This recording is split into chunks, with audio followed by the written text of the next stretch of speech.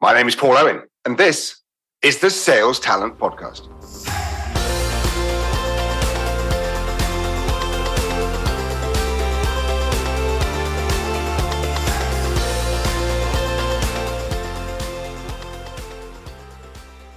Hello again, and welcome back to the Sales Talent Podcast. This is, of course, Series 3, where we are focusing exclusively on women in sales.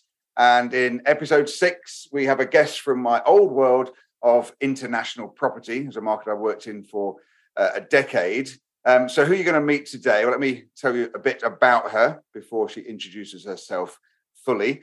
She started off actually working in the legal world as a court and litigation clerk, so dealing with barristers and clients. And then quite some years ago, moved to Italy, has an Italian husband, and was able to bring together the legal background with the fact that she spoke Italian and a sales and business background and an interest in property, and started at one of the early British agents selling property in Italy. So been doing that for many years now, is quite high profile in that market, has appeared many times on TV and radio, from A Place in the Sun to ITV News and I Want That House, and it's been a mover and shaker in the international property world, trying to clear up that market, make it more professional, being chair of FOPDAC and also an AIPP director for 3 years. So without further ado, let's find out the name, the details, the background of my guest today.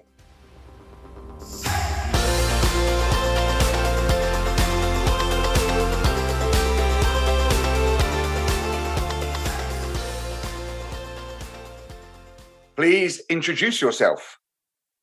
Hello, my name is Linda Travella, and I run a company called Casa Travella. We specialise in selling property in Italy and have been doing so for rather longer than I'd like to suggest. What's your favourite thing about sales? I think my favourite thing about sales is the interaction with people. And also, at the end of the day, they are normally and hopefully very, very happy. And the day being very flexible is also something I really love. What has made you successful in sales? I think being a woman and starting out very early on, I think determination has got to be what's really made me successful. I think that if you're not determined when you've gone through various recessions, then you would not be successful. And I think also when things are not going well, looking at ways to develop your business, that will help you when the market starts to pick up. What would you change about the world of sales? There's not really much I would change. Obviously, initially, when I first started out, I think there would be quite a lot I would change because I wasn't particularly taken seriously. I'm small and blonde, and that doesn't really help matters. I know that that's an old adage, but it does happen. It certainly was true. I think if anything I would change, it would be the public's perception of people that are in sales. They always think it's a sales pitch. They think you're often not necessarily telling the truth. I did have a sort of a name for telling the truth, so I would tell people how it was, and if there was something that wasn't good about a house that I was selling or an area, I would say that. But I think that's the public perception, although I think it has improved recently, Paul. And what would you like to talk about today? I'd like to talk about how sales have changed from the point of view of a woman in the years that I've been selling.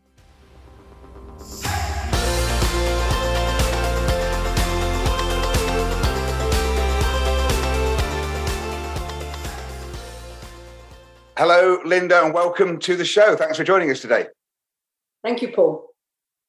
So we're going to talk today, as you just mentioned there, Linda, about how sales has changed. Probably we'll talk about how it's changed in general, and then also particularly for being a woman in sales, as that's our focus for this series. But before we get into that, we actually had requests from our listeners a couple of weeks ago, was to find out a little bit more about the background of people before we start talking about the issues involved. Now, some of this will come out in our chat today, but you could give us a whistle-stop tour of how you got into sales in the first place and how you've ended up in the position you are today. So I started out in with every position I had with interactions with people. And actually, with regard to the company Casa Travella and selling, I actually started that when I went to Lake Como and saw an amazing opportunity and some fantastic properties. And it was really my husband that thought that I would be able to start up a company and actually start selling properties, because I'd had my own business also selling clothes and various other things like that. So that was really how it started. And I already obviously spoke some Italian, and that helped. And having been a court and litigation clerk, I had a little basic knowledge also of the legal aspects, which is also extremely important. Mm. So a bit of sales background, the language side, the legal side, and then in Italy, Italian husband, like, hang on, I can put all these things together and actually run a business that combines them all. That is exactly what happened. And the first time we put an advert in the Times, actually we started with the Times, which at the time was extremely expensive, and it was a big risk, really. So I think risk-taking is something else that's very important. And we got loads of replies, and I sold 3 properties within the first 3 months. So there was obviously a market there because no one was selling on Lake Como, and but the risk was big as well from our point of view, because we didn't have anyone to back us in terms of financially. We did it all ourselves. So, and then I had to go and take a trip to Italy, which at the time the flights were, you had to stay a Saturday night, otherwise it was ridiculously expensive. You may remember that. And the cost of the flights were huge. And so there was a big risk financially, as well as actually thinking, can I do this? I thought I could do the selling part, but, can I launch myself as a woman to do this, really? Yeah. Yeah. And I don't think, as it occurs to me now, I'm quite surprised by this, but I don't think I've ever had on the show somebody from the world of international property, which is odd, as I worked in that market myself for about a decade. So just staying with your company for a second, then we'll come to the main theme. People buying with you in Italy, are they buying for a full-time move like you have done? Are they buying for holiday homes? Are they buying for investment? What's the driver for people that you help? Mainly it's second homes, but I wouldn't say holiday homes, because I consider there to be a very big difference. A second home is a property that people are using 6 or 7 times a year, 5 or 6 times a year. They will often rent the property, so it can be investment, but the majority of people will buy the property to use themselves and rent it. You do also get the people that are clients that are buying for investment. They might buy a sort of 2-bedroom apartment and mainly rent it out. And then the smaller percentage are the people that are actually going to live there. I wouldn't say it's small, but it's certainly smaller than the second home people. Right. Okay. All right. And let's talk about your main topic. And thanks again for giving us your time to do that. And that's the changing face of sales in your time. Well, where's best to start? Do we go back to the beginning of your early days in sales and the sort of challenges that you had at that time? I don't think I realised quite how challenging it was going to be. When I started, it was a husband and wife team, and everybody assumed when they phoned up, everyone assumed I was the receptionist. Always asked to speak to my husband, and when I sort of said, "Well, no, he's not here," because he never actually worked in the office ever and answered the phone, they really weren't very forthcoming. Particularly the men. I mean, this is actually true. I mean, I'm not trying to be funny. This is what happened. And I'd have to convince them that I actually did know what I was talking about. After speaking to them for 10 minutes, they were okay and they would chat. But then after that, I got an office manager who also speaks Italian, but he also had massive, not problems, but at the beginning, they would always phone up and say, we spoke. He wasn't any relation. He was an office manager. And they would phone up and say, we spoke to your wife yesterday. And he would have to say, oh, no, that's not my wife. That's Linda. She's actually the owner of the company. And there would be a sort of pause. Oh, I'm terribly sorry. And then they would try and speak to him about, because he would deal with the initial inquiries, obviously, and follow-ups. But once it came to anything sort of more serious, talking about costs or talking about contracts or how you purchase, etc., clearly he wouldn't do that. I would always do that. And they would phone up, the clients would phone up and actually say, "Oh well, can you? We spoke to you yesterday. Explain X, Y, Z." And he would say, "Well, you need to speak to Linda." "Oh no, we'd like to speak to you." And they would actually phone up and say, and I would answer the phone, and they say, "Oh no, we spoke to Paolo yesterday. Could we speak to Paolo, please?" And I would have to explain, and it became quite embarrassing actually to walk with him, because this was always the same story. We laughed about it, but it was tricky. Yeah, and I mean, I guess that's a cultural issue, and this was in Italy. Do you think? I mean, I would suspect that wasn't individual to Italy. It was sort of Western society was that way then, or do you think it was more a European or Italian thing? No. This was the people phoning up that wanted to buy, so they were very often British. Right. But it wasn't. The Italians were a separate thing completely. So the people that would be phoning, because I'd be working with the Italians, so they would be the people I'd be working with, my colleagues in Italy. But the people that were phoning up as clients, they were the ones that always assumed that he was my husband, didn't really want to speak to me, I was a secretary or whatever. So I think it was a cultural thing. There's no doubt about it. I mean, to be honest, you wouldn't dare do that nowadays. I mean, so that's a massive.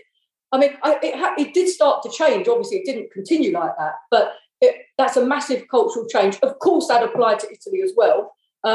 When I used to turn up perhaps for meetings, there'd be quite important people there. On one occasion, I remember I went to view some properties in Tuscany, and they thought this was marvellous that, I was coming from London, and I sort of turned up, and the mayor was there and all sorts of people. And I think they were absolutely shocked when they saw me. They obviously knew I was a woman, but I just don't think people, and actually I knew what I was talking, surprisingly enough, actually knew what I was talking about as well. Amazing. And I spoke the language, So it definitely was a cultural thing, Paul.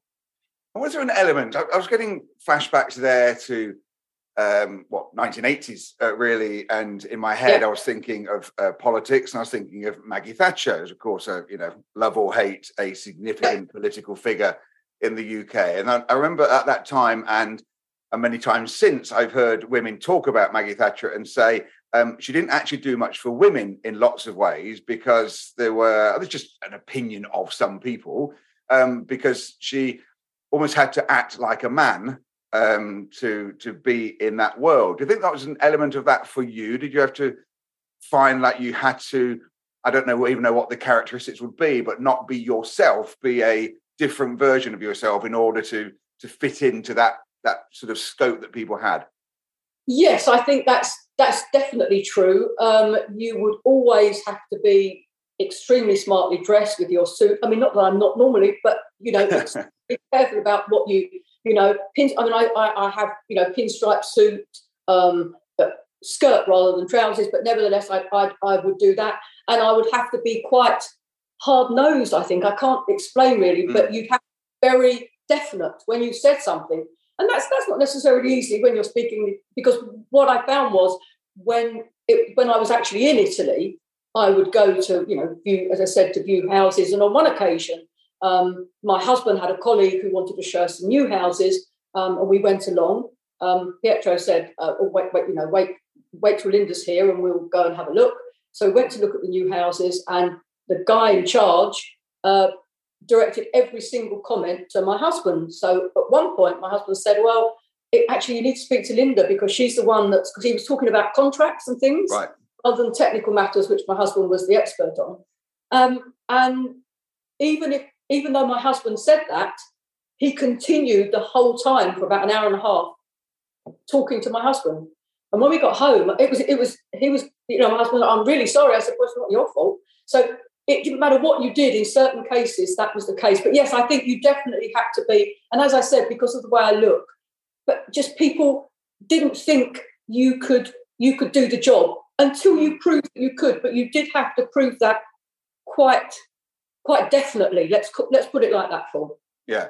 So it would be fair to assume from that clearly you stayed with it, and it sounds like we're successful pretty quickly, and then you start building respect, and then I guess knowing a bit about the property market, then you become known, and so then life's a little bit a little bit easier. But it seems logical to me that there would have been some people, real people in the real world at that time, trying to do what you were doing, albeit perhaps in different markets, who probably got turned away because they didn't stick with it. You mentioned earlier about being resilient, and an element that I've often covered in this series, focused on women in sales, is just how many women would be amazing in sales but haven't come into it because it's not always been a welcoming place. So some, like you, probably didn't stick with it and went away to do a different job, I guess.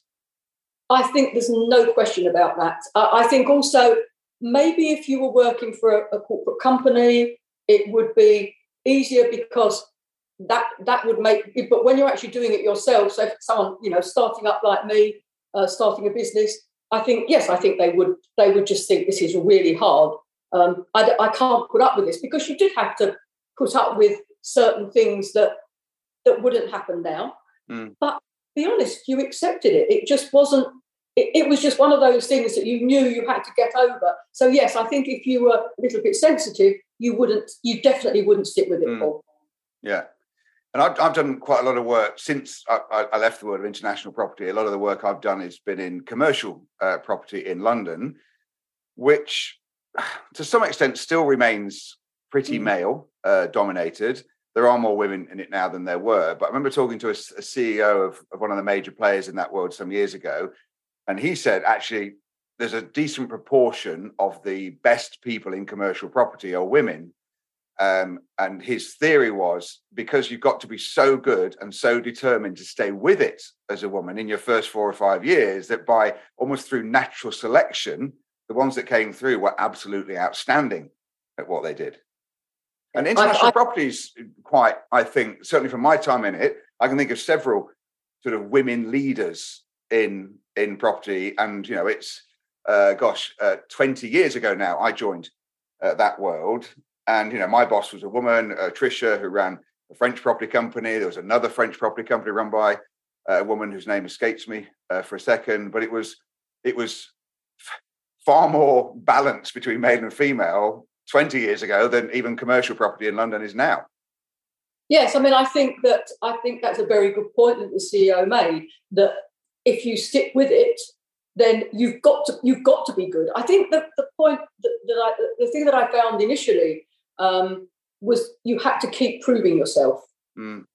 Whereas if it was a man doing the same job, he wouldn't have to do. I'm going back now.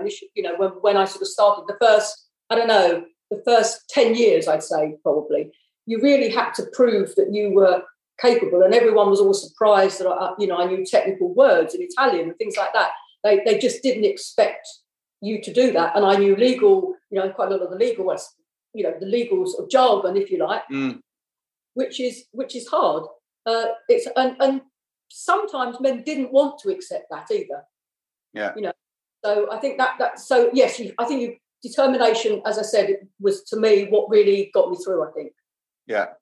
And when do you think it started to change? Because when we first spoke about doing this interview today, and you talked about having seen quite a lot of change, and it feels to me, from what we said so far, there are maybe different kinds of change we're talking about. So you would have initiated your own change in a way, because people would start to get to know you, and that assumption around you think said the small blonde lady, suddenly it's not the small blonde lady, it's Linda. And so you would have probably earned respect through your reputation, and that would have changed how people interact with you. But at the same time, there'd still be assumptions about the next Linda coming along.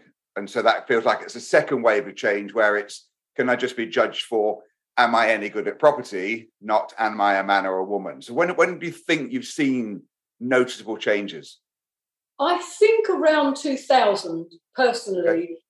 Okay. I would say that's when it was, because I was elected chairman or chairperson of FOPDAC, which was the Federation of Overseas Property Developers, Agents and Consultants, in 2000. I was the first woman chairman. I was called a chairman rather than a chairwoman. Yeah. That was a choice that we made. And we got a lot of very positive press coverage about that. And I was actually on ITV News talking about international property in Spain, Italy, France, etc. In 2000, I guess 2003. I stayed in the position for 4 years, and I think that's when I personally saw things starting to change. We had more women on the committee. But that was also partly because I was chairman. I wanted more women. I was encouraging more women to get on the committee. So I think that's when I started to see the change, and the way people reacted seemed different. Sorry, not to me, as you say, because I'd already sort of made my name, but the way I saw them react to other people in the industry and the various shows. There were various shows. At that time, the Dolce Vita and all sorts of other ones, trade shows, and quite a lot of women were on the stands. So I think that, to me, 2000 onwards was when I saw the biggest change. And obviously now it's changed, completely. But that's when I think it started personally. Yeah, that's interesting, because that's exactly when I joined the market. December the 4th, 2000 was my first day selling French property.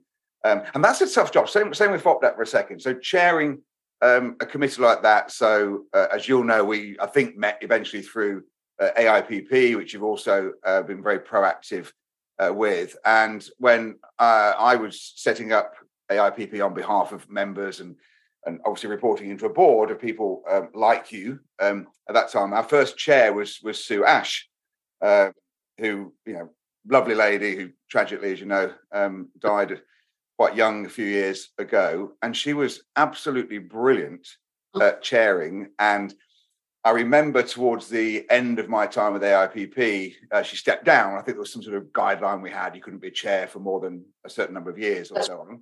And as often happens in life, you only realise just how good somebody is when they're no longer doing it.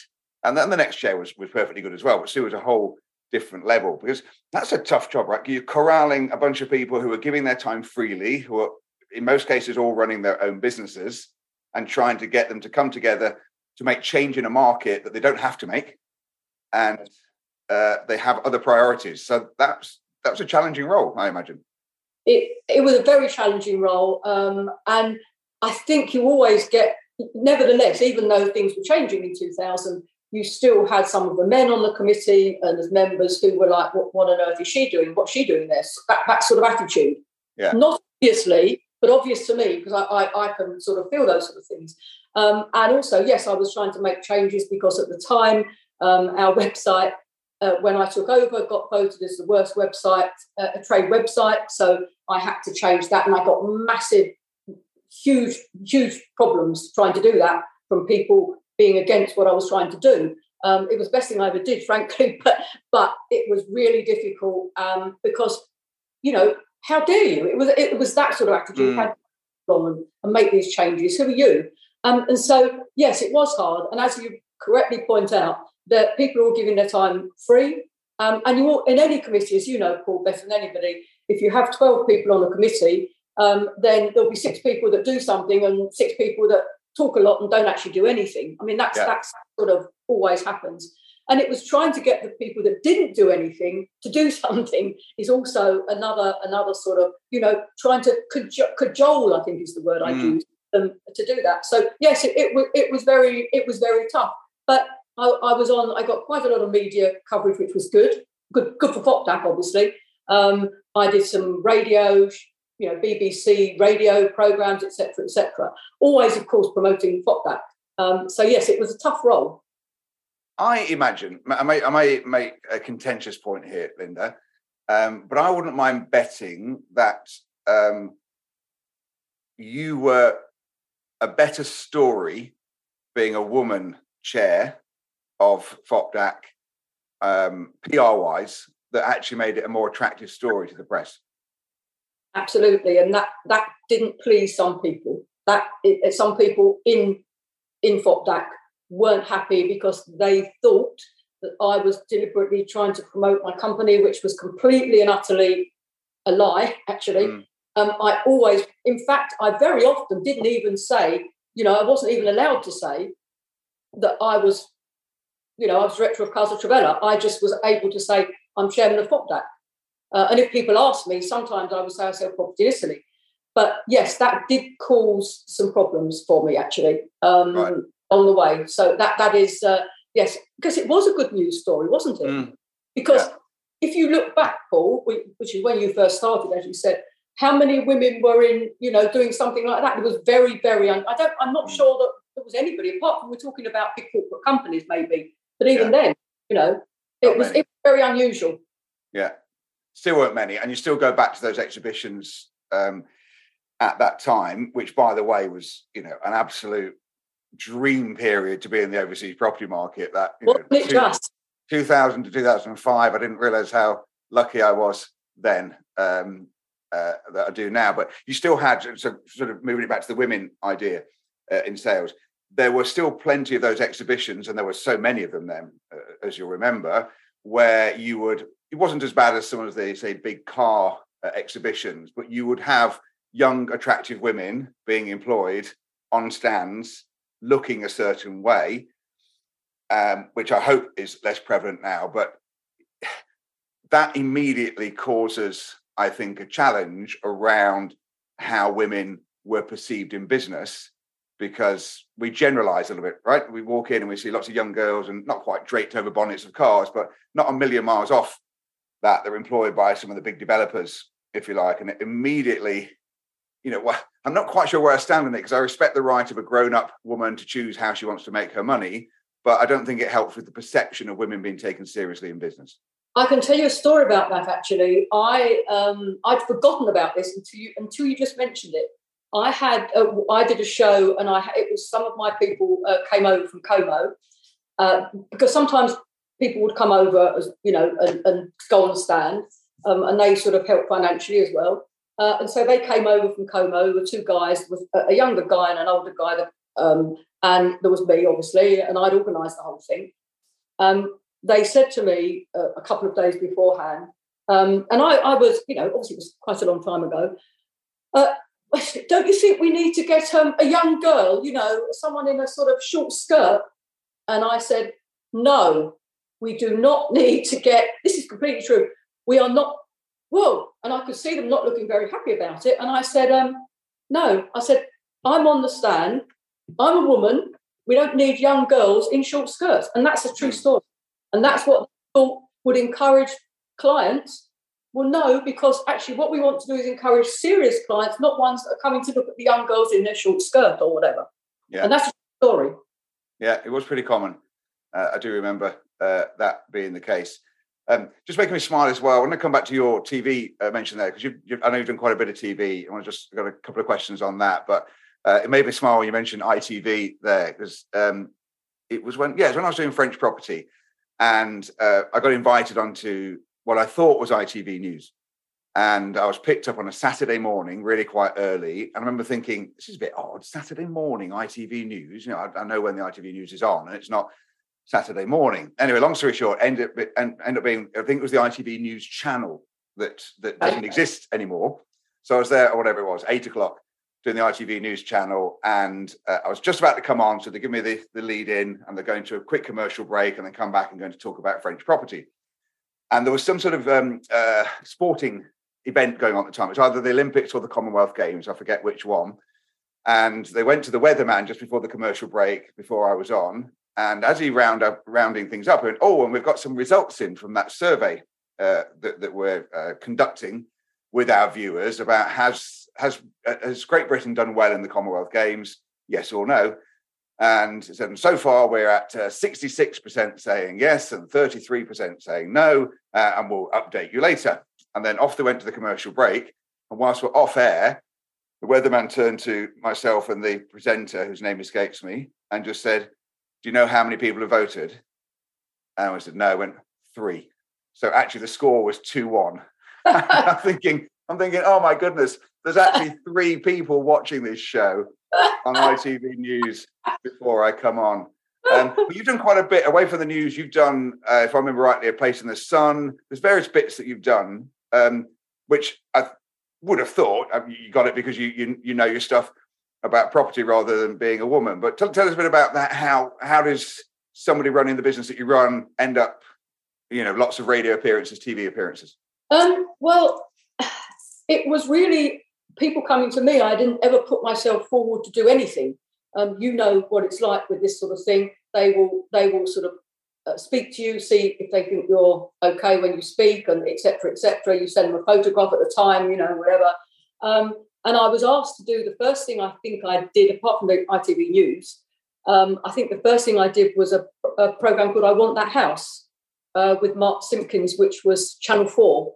And they asked me to do the first ones, and I had to go to Italy. So I went to Lucca, and they liked what I did. And then they asked me to do another one. So I did about 5, I think, culminating in one which was live from Florida, where we gave away property. There were 4 of us, and it was actually live, with the ads and everything in between. And so I did that, and then I got contacted by a place in the Sun to go on Lake Como. It was marvellous, actually. We were on a boat. Amanda Lamb and I were on the boat on Lake Como, sitting on the edge of the boat, which when you're going fast, it was quite tricky, I can tell you. And she's she's really tall. Yes.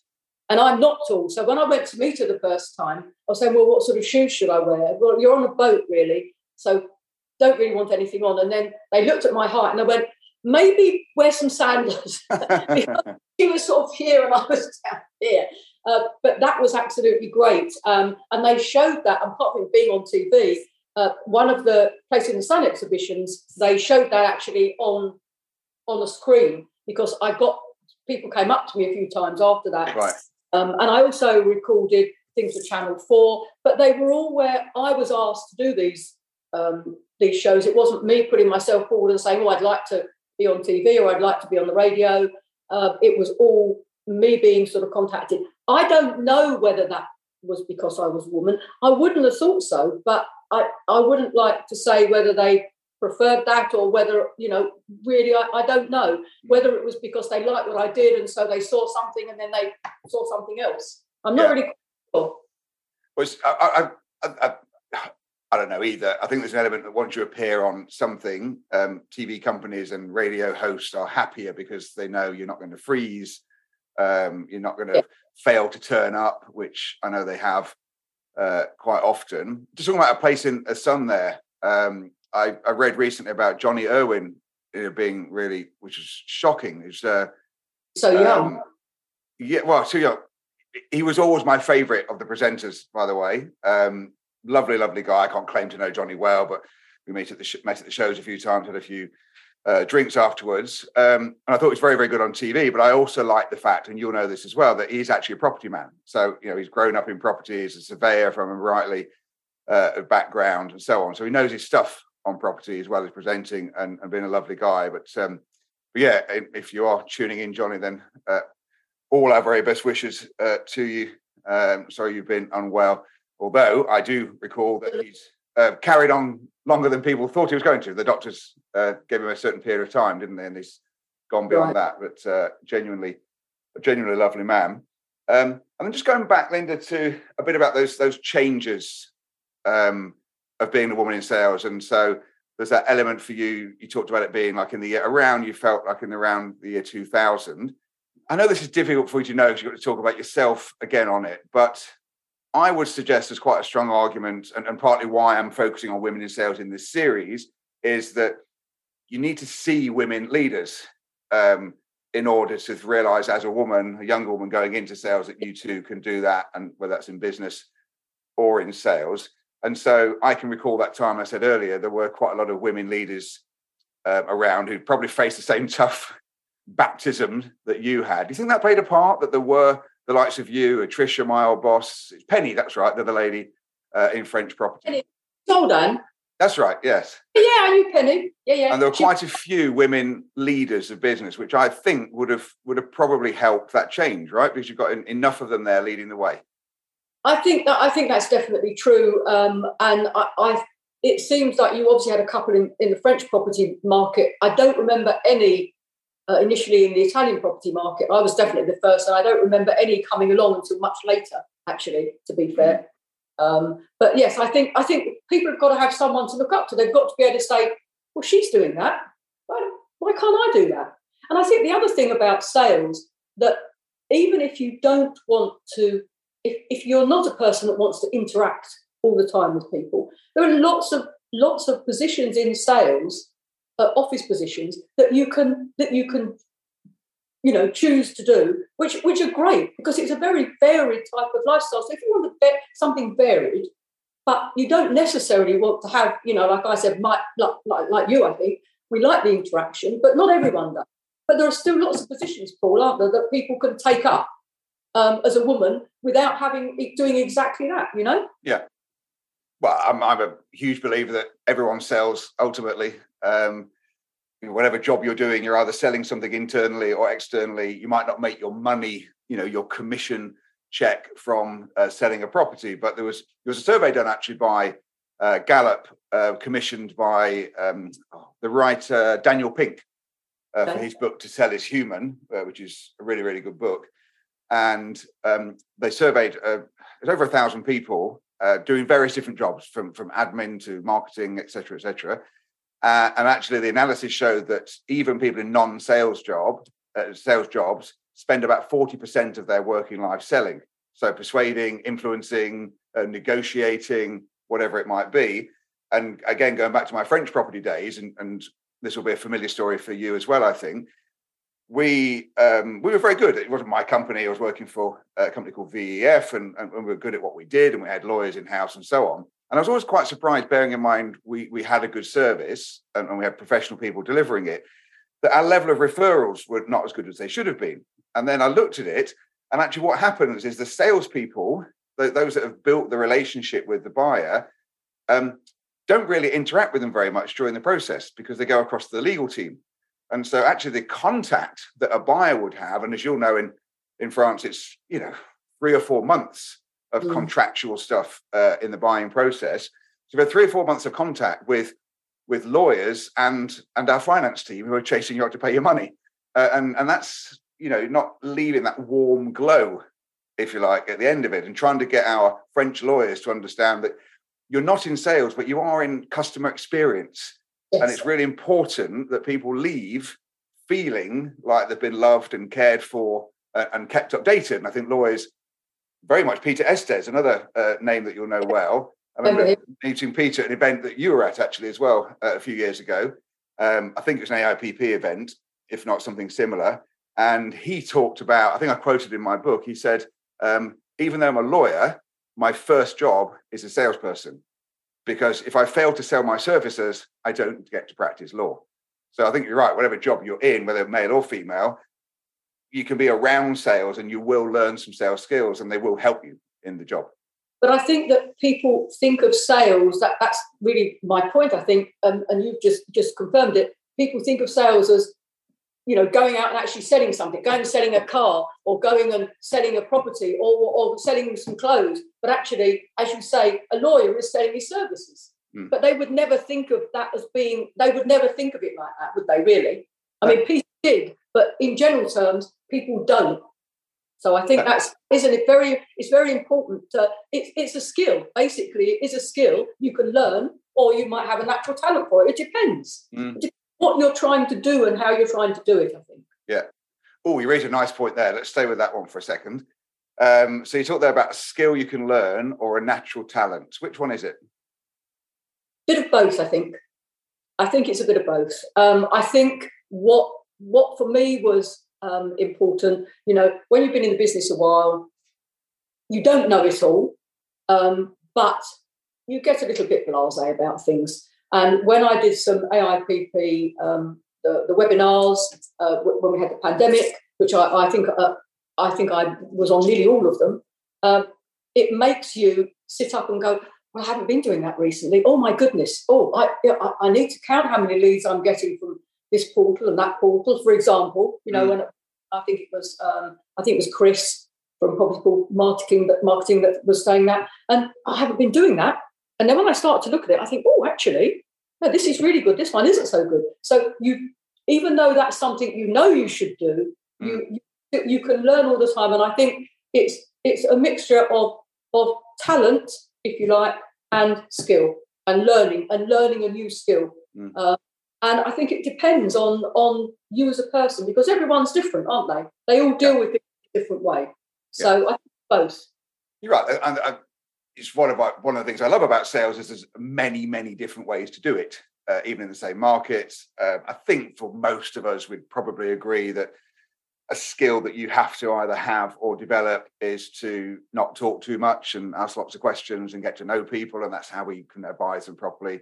So I don't think there'd be many exceptions to that. But beyond that, there are so many different ways to do it. And obviously I do sales training. That's what I do. And my angle normally is that we tend to think of training being, I have to learn something new. And I'll say, well, listen, I'll be delighted if I can teach you something new, but that's not the benefit of training. The importance of training is not to change what you know, it's to change what you do. And you normally know what to do, you just don't do it. Which is just what exactly right. Exactly. When I do these seminars, I'm like, oh, I haven't been doing that, because I think when you sort of work in a small business, it's a bit more difficult. If you're in a larger company or corporate business, you've got everyone doing a certain job. But, me that has to lead the way and say to my office manager, for example, oh, well, you need to count how many leads you've got from this or that or whatever it is. And that's absolutely 100% true. And so when people turn their nose up and they go, well, we don't need any training, we know all that, that definitely isn't true. Mm. I'm often asked as well, I want to throw this question at you and then I'll give my answer. This is not unique to women in sales, just people in sales generally. And I've often been asked, can you teach anyone to be good at sales? And before I give my answer, and it's not a simple answer, obviously, but I'd just be interested what your thoughts are. You've obviously employed lots of people, seen lots of people over the years. Do you think you can teach anyone to be good at sales? I'm not sure anybody, no. I think the majority of people, I would say. But I think that you do have to have a certain type of mindset. Yes, you can be trained in almost anything. I'm sure I could be trained to do things that I can't do, technical things. I'm not very good technically, and I'm sure I could be trained, but I think it would take quite a lot longer to train someone who let's say, is not automatically, their brain perhaps isn't that way inclined. So I think that 70% probably you could. Maybe there is 30% or 20% that it would be more difficult. I'm not saying it's impossible. I think it is possible. But I think it's a very difficult question. What's your thoughts? Well, I'm not a million miles away from where you are. Actually, the first time I was asked it that I can remember was at an international property exhibition, and a couple of lovely chaps, Jeff and Peter, can't remember their company name, but you'd remember them if you saw them because they're around for years. And they asked me that, can you teach anyone to be good at sales? I said, it's a good question, but it's the wrong question. The right question is, can you help anybody to become better at communication? And the answer to that is, well, yes, of course you can. You can help anyone to get better at communication. Whether they can then go on to be a good salesperson is probably much more about mindset than it is about skill set, and whether you want to do it or not. Because there are some jobs that I think you can do that you don't need to be all that into it to do it. But I think in sales, you have to be into it because it's tough. The level of rejection and the level of difficulty and complexity to sales, I don't think you can hate sales and stay in it because it would just drive you absolutely bonkers. So I think it's more about, as you touched on, it's more about the mindset of, well, do you want to do sales? Because if you don't want to do sales, then don't do it because it's torturous as a job. But you should still learn sales skills because they'll help you to be better at anything. I think that's true. And another word that comes to mind, Paul, which I don't think is a word that we've mentioned yet, is patience. It's really strange. In 90% of aspects, I'm very, very patient. And in a small percentage of which doesn't affect anything to do with my business, but with things, I'm not patient. I'm not patient with things. But in terms of anything else, I'm very, very patient. I'll look at ways that we can get the right answer rather than trying to find the wrong answer, let's say. Yeah. Well, it's another good point. I want to stay on that for a second because I agree with you. And yet I think that combination of the two is important. And I think it's one of the difficulties about being good at sales is you almost have to be mutual opposites sometimes. So I think you have to be patient for the reasons you said, but I think you also have to be impatient to some extent because you want to, I think salespeople and business people make things happen. And to make things happen, there has to be a sense of momentum and urgency and and I'm a move maker. I'm going to move this forward. And in sales, that doesn't always mean they're going to buy. It just means they're going to move forward and either not buy or buy. But it's that sitting in the maybe we're thinking about it mode, which is really unproductive for everybody and happens an enormous amount in property in particular. And I think it's partly choosing when to be patient, when to be impatient. And I think there are times when we should always listen to clients. But there are occasions when you need to ignore clients because sometimes they just say silly things. So I'm thinking back now, again, to a property show that I was reminded of yesterday on a training session I did. And it's when people come up with unrealistic expectations, which is happens so often in property. And I can still recall whenever people would say, obviously my market was France, not Italy, and people would say, I'm looking for a 2-bedroom terraced house, 100,000 south of France, blah, blah, blah. And in the early days of me selling, I used to say to people, I can just tell you now, you won't find that. But people don't like being told that. And so I learned, it's probably Tricia, my old boss, probably taught me this, to say to people, listen to their brief. And internally, you're thinking you've got absolutely no chance. But don't tell them that. Say, okay. And have you seen anything like that? Because then the answer is going to be no, because they haven't seen, because they don't exist at all. But we're very bad. And I've been bad myself. I can still remember the house we're in now. But when we were looking at buying this house and previous houses, my wife had done lots of the research. And I kept saying, no, it's not quite right. I don't think this. I don't think that. And she was saying, Paul, I want all the things that you want. They just cost about £500,000 more than we got. So you're just in you're in la-la land of doing it. So is that balance of so often having to, the answer to a client, but you have to hold back the answer to the side. Sometimes you need to listen to them. Sometimes you need to ignore them. Sometimes you need to be patient. Sometimes you be impatient. And it's something I always cover in my training is I can't tell you when to do those things. My job is just to give you, often referred to as sales skills as like tools in a toolkit. If you've only got a hammer in your toolkit, you're pretty limited in what you can do. If you've got a range of tools in your toolkit and you know how to use them all, then you have choices when the time comes. But nobody can teach you to say, when they say X, you say Y. When they say A, you say B, because there's so many variations.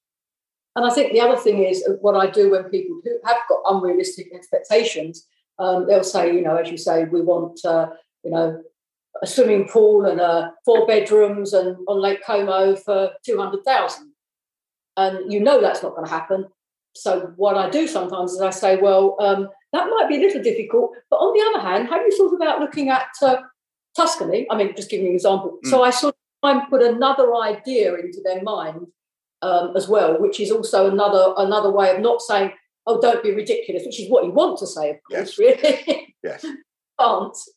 Well, almost every buying decision in life, unless you're, I guess, Elon Musk with billions coming out of your ears, almost every buying decision carries a compromise. And once you accept that, you're then just choosing which compromise you're willing to accept. That's right. Exactly that. That is. In fact, it's funny because I'm umming and ahhing about changing my car. I don't need to, but anyway, for various reasons, I'm thinking of it. And I'm looking at, what do I need and what don't I need? What is the most important, the 3 most important things I must have, etc. And you are quite right. It's about compromise, isn't it? Yeah. Yes. Just a quick sort of word to listeners directly for a second, Linda. Normally we take a mini break and then say, let's talk about women in sales. But actually, we've been talking about women in sales all the way through. So for listeners, we're not going to take that break on this. We're just going to keep going.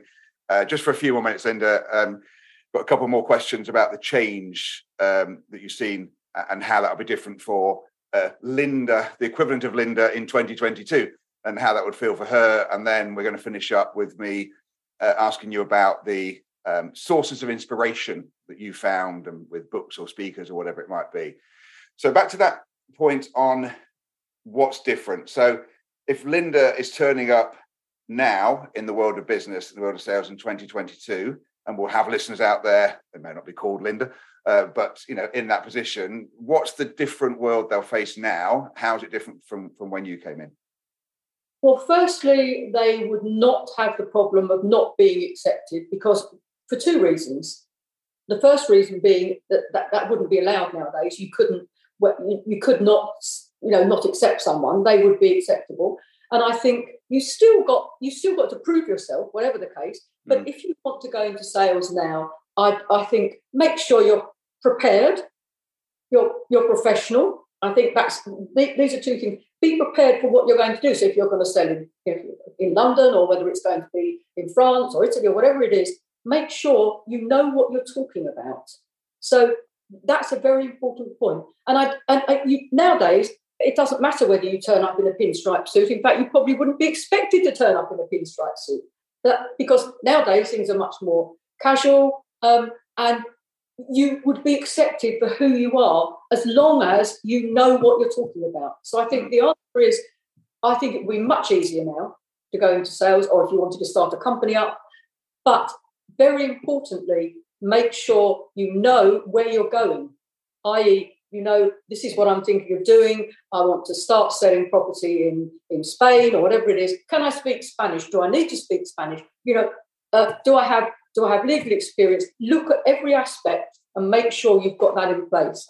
And I honestly don't think you'll have a problem. And I think training as well. If you haven't, if you're young and you haven't been in sales before, or direct sales, then do get some training. Come to you, Paul, of course. There you go. God, you do my sales for me, Linda. But yet, training, if you're not used to it, go into training and make sure you know where you're going. But I don't think you'd have anywhere near the problems that I had. You haven't got to keep proving yourself every time you do something. You've got to prove that you know what you're talking about, but not prove. But that applies to a man as well. Yeah. Doesn't it? So. Yeah, I agree. I think so. And I think even away from the gender issue, you do probably have to work a bit harder when you're younger to get respect. Of course you do. It's a bit tougher. And I've seen it in some sales companies I've been into, where you can have the 22-year-old, whether it's a boy or a girl, and they're great on the phone, because over the phone they sound like, I don't know, mid-30s, mid-40s. And then they go out and meet people, and they're perhaps meeting a 55-year-old CEO, and you've got to work a bit harder. But it doesn't matter. And my angle on that, whether it's about being a man or a woman, or about being young or old, is you can rail against unfairness, but it's not going to get you anywhere. I think you just have to recognize that's the way it is. It doesn't mean we don't try and change it, by the way, but very rare that one person changes it. You just have to recognize that's the reality, and so work out a way around it. And of course, I'm going to agree with you on training. It doesn't matter if it's me or somebody else, but it's one of my frustrations around sales will be that, because by the time people come to sales, they've got some idea of probably how to communicate with people, so they're not bad at it. And so we have this belief that, you've either got it or you haven't. And I don't think it matters whether that's true or not true. The point would be, if you look at any field of human endeavor, the people at the top didn't just have it. Roger Federer could maybe hit a tennis ball, but he still had trainers and coaches and physios and so on. And singers have coaches. And, there's elements of having talent, but there's elements then of being able to put that into practice day in, day out. And I think that element is changing. I think, we still in the UK spend half of what the European countries spend on training in the corporate world. Really? I think it's getting a little bit. Our investment in training is appalling compared to the most European countries. But in addition, I think there's more of a focus now on whether it's a coach or a mentor, or just having somebody that you can chat to, because as you touched on earlier, just sometimes it's just a trigger to remind you of that thing that you used to do 8 years ago, 5 years ago, 2 years ago, and you just got out of the habit of doing it. And whether young or old, male or female, you'll have much better chance of being successful consistently if you've got some sort of process and structure that you can follow. And I think hard work, Paul, that's the other thing. Particularly when you first start out, you've got to work hard. It's not just going to all fall in your lap. If people think it is, maybe it does for some people, and that's fine. But in general, it doesn't. Yes. Let's stay on that. I've got one question on that, and then we better come to your sources of inspiration and then wrap things up. So I was chatting yesterday to a client about Elon Musk going into Twitter, and I'm not a fan of his or Twitter in particular, but and I don't think that he announced it very well. But I've got no issue with the thread that Elon Musk said apparently early on at Twitter. He might have not said it very well, which was, we need to really get stuck in here and really work hard. And if you're not willing to do that, then you probably shouldn't be here. And the client I was with yesterday, they did a briefing with their team, which is much more gentle than that. But it was a little bit of, hey, we've probably got 6 to 9 months here of it being tougher. And we're probably going to have to work 50% harder and get 25% less business coming through the door. But that's the reality of what we're going to do. And one element I was sharing with this team yesterday was none of us really know the secret of success, right? There's endless books on it and so on. But of all the successful people I've met in my, let's say, 20 years of properly being in sales, being in business, the only common denominator is they all work their backsides off. And that's, I mean, I used to work, not now because, as you say, it's quieter, but I was working 6.5 days a week. When it was busy, I was working 6.5 days a week. What you've got to do. So anyone thinking it's an easy ride, then that isn't the case. No, nobody gets there. You can have little bits of luck sometimes. You can join a market at the right time, which is what I did in 2000. I thought I was fantastic. I actually just joined the market when it went crazy. And you get those little breaks. But over year after year after year, decade after decade, you don't fluke it. You do it through hard work, and that gives you the much more opportunity. Right, Linda, we're coming to our final bit here, where I always ask our guests to share sources of inspiration. It's one of my favorite bits of the podcast, because I always like to read books that I haven't heard of before, or find speakers, or listen to podcasts that I haven't heard of before. They can be sales linked, they could be women in business linked, they can be life linked. Do you have any sources of inspiration that you can share with us? Not with regard to books, etc., but it's a rather sort of odd one, I guess, in a way. I used to be a court and litigation clerk for a lawyer, as I think I mentioned before, when I was young. And I used to go to court and represent the solicitors, and I'd have the client and the barrister. So I used to be with barristers every day. And I was with a barrister one day, and she was called Hilary Heilbron, and she actually is the daughter of the first woman judge, Rose Heilbron. She was the first woman judge. Okay. And I went to court a couple of times with her daughter, who was very, very nice. She's now a silk, I think. She's a QC. And at that particular time, I was offered to be articled to a solicitor's. And I didn't have any, and I can remember talking to her about it and saying, well, I don't think I will. I think it'd be very difficult for me to do this because I don't, in the family, there's no one. I don't have any backup, sort of, no one's been lawyers or anything like that. And although I didn't go on to take up that opportunity for various reasons, but I can remember her saying to me, and I think this did actually have an effect on me, but you can do anything if you want to do it. Do you want to do this, lawyer or whatever? Well, I do, but I don't think I've got the right sort of background because I'm a woman. By the way, that was the reason, because I was a woman. Imagine me at 20 or whatever, trying to go in to do something like that. I would never have been taken seriously, and I thought the journey was so hard. Would have been so hard, and I think it would have been, and I think probably it was the right decision. However, her saying to me, well, you can do, if you really want to do something, you can do it. I mean, obviously she had a mother who was the first woman judge. That was a little bit different. Yeah. But nevertheless, that did resonate with me, and actually I think that did stay with me, even though I didn't realise it. So I think that was one thing, and the other inspiration is not something anyone can read or look at. It's just my own perception. The fact that because I was doing something that nobody else did gave me inspiration to say, or determination to say, well, actually, I can do this. No one else is doing it. Doesn't mean I can't do it. And so I was sort of, it was a double-edged sword, if you like, that it was hard. It was going to be hard. But I always remembered her saying to me, well, if you want to do something and it's feasible, then, try it. And that's it. I don't have podcasts or other books or anything like that. But they're the two things that I feel have sort of inspired me, really. Yeah.